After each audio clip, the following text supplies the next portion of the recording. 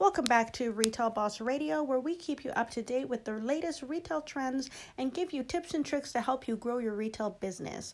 So let's get into it. Today I wanted to discuss a new term, acronym that has been used since 2003, but is really coming back around full circle, moving into late 2019.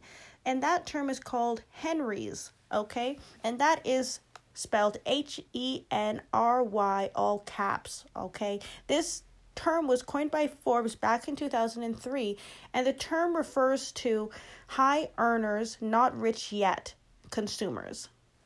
All right, I'll say that again. High earners, not rich yet.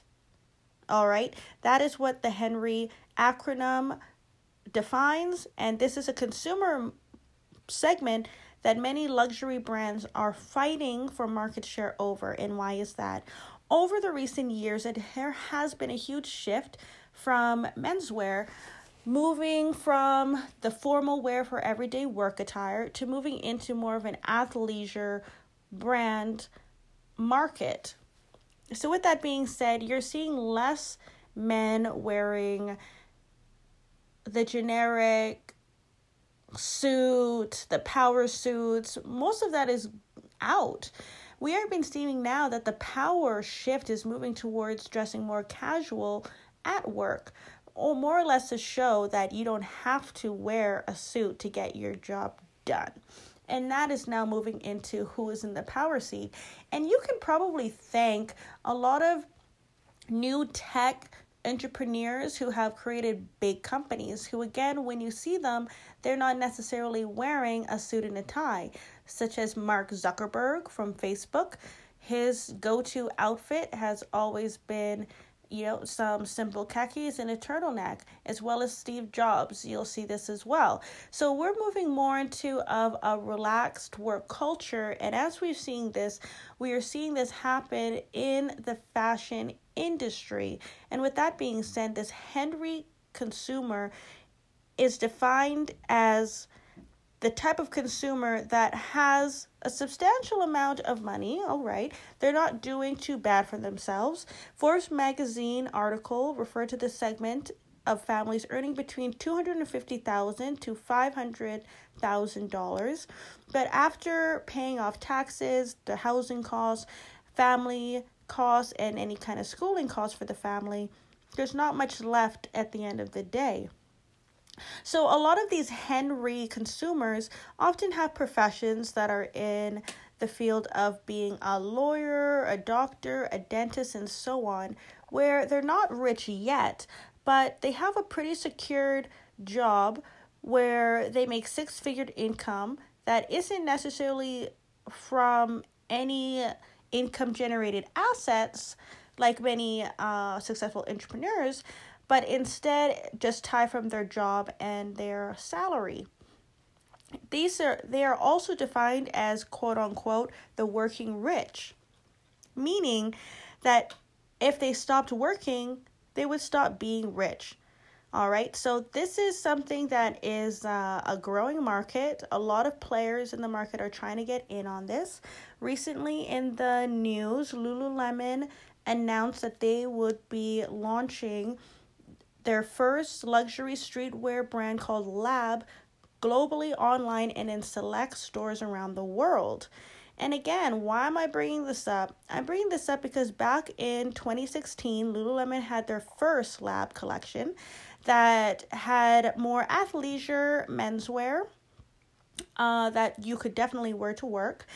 And they was only available in New York and Vancouver. But now as we're moving into 2019, and as this Henry segment continues to grow, Lab is now going to be its whole new brand in itself, and it'll be competing with other streetwear brands like Supreme, Cotton Citizen, and Champions alike. So why is this? It's because also in trends, we have seen that there has been a huge demand by millennials for premium limited edition hoodies and sweats. The demand is particularly strong with higher earning millennials who are seeking out high quality clothing, but still are interested in buying from more niche apparel brands. This streetwear and athleisure trend has played important role in the growth of athletic wear, especially for Lululemon. Just last year, Lululemon grew its sales by 6% to reach $284 billion. All right, and that is a lot. Over the last few years, streetwear has been a crucial driver for the luxury goods industry. And now we have been seeing a lot of brands start to pair luxury and streetwear together, which now has led us to Lululemon's new brand called Lab. Makes complete sense.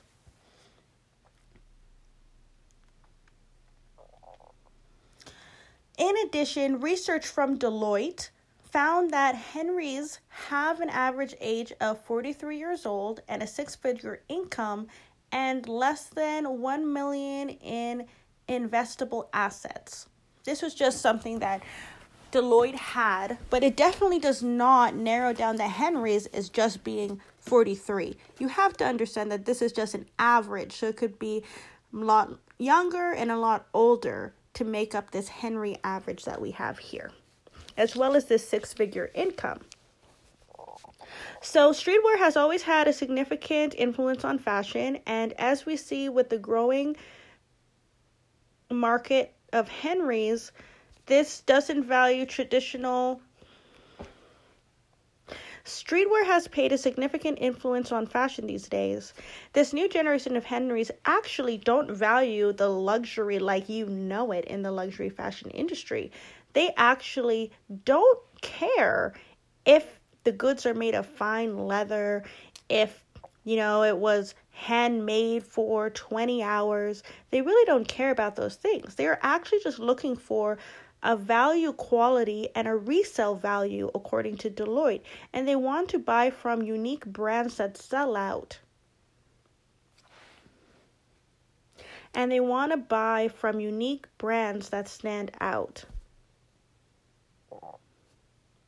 So as we continue to see that the fashion industry has changed and athleisure, luxury, streetwear, whatever you want to call it, has really started to take over the fashion scene, as there has been a change in the perception of a quality product and what would serve well for the everyday working citizen. So as we look at the financial side of Lululemon and looking into their Lab brand, we see that all their Lab products are at least 50% more expensive than any of the Lululemon core products. So I hope that gives you some great insight today. Make sure you follow us on Instagram at retailboss.inc or on Facebook at retailboss and get in on the conversation. I want to know, what are your thoughts on this growing luxury streetwear trend? Are you in or are you out?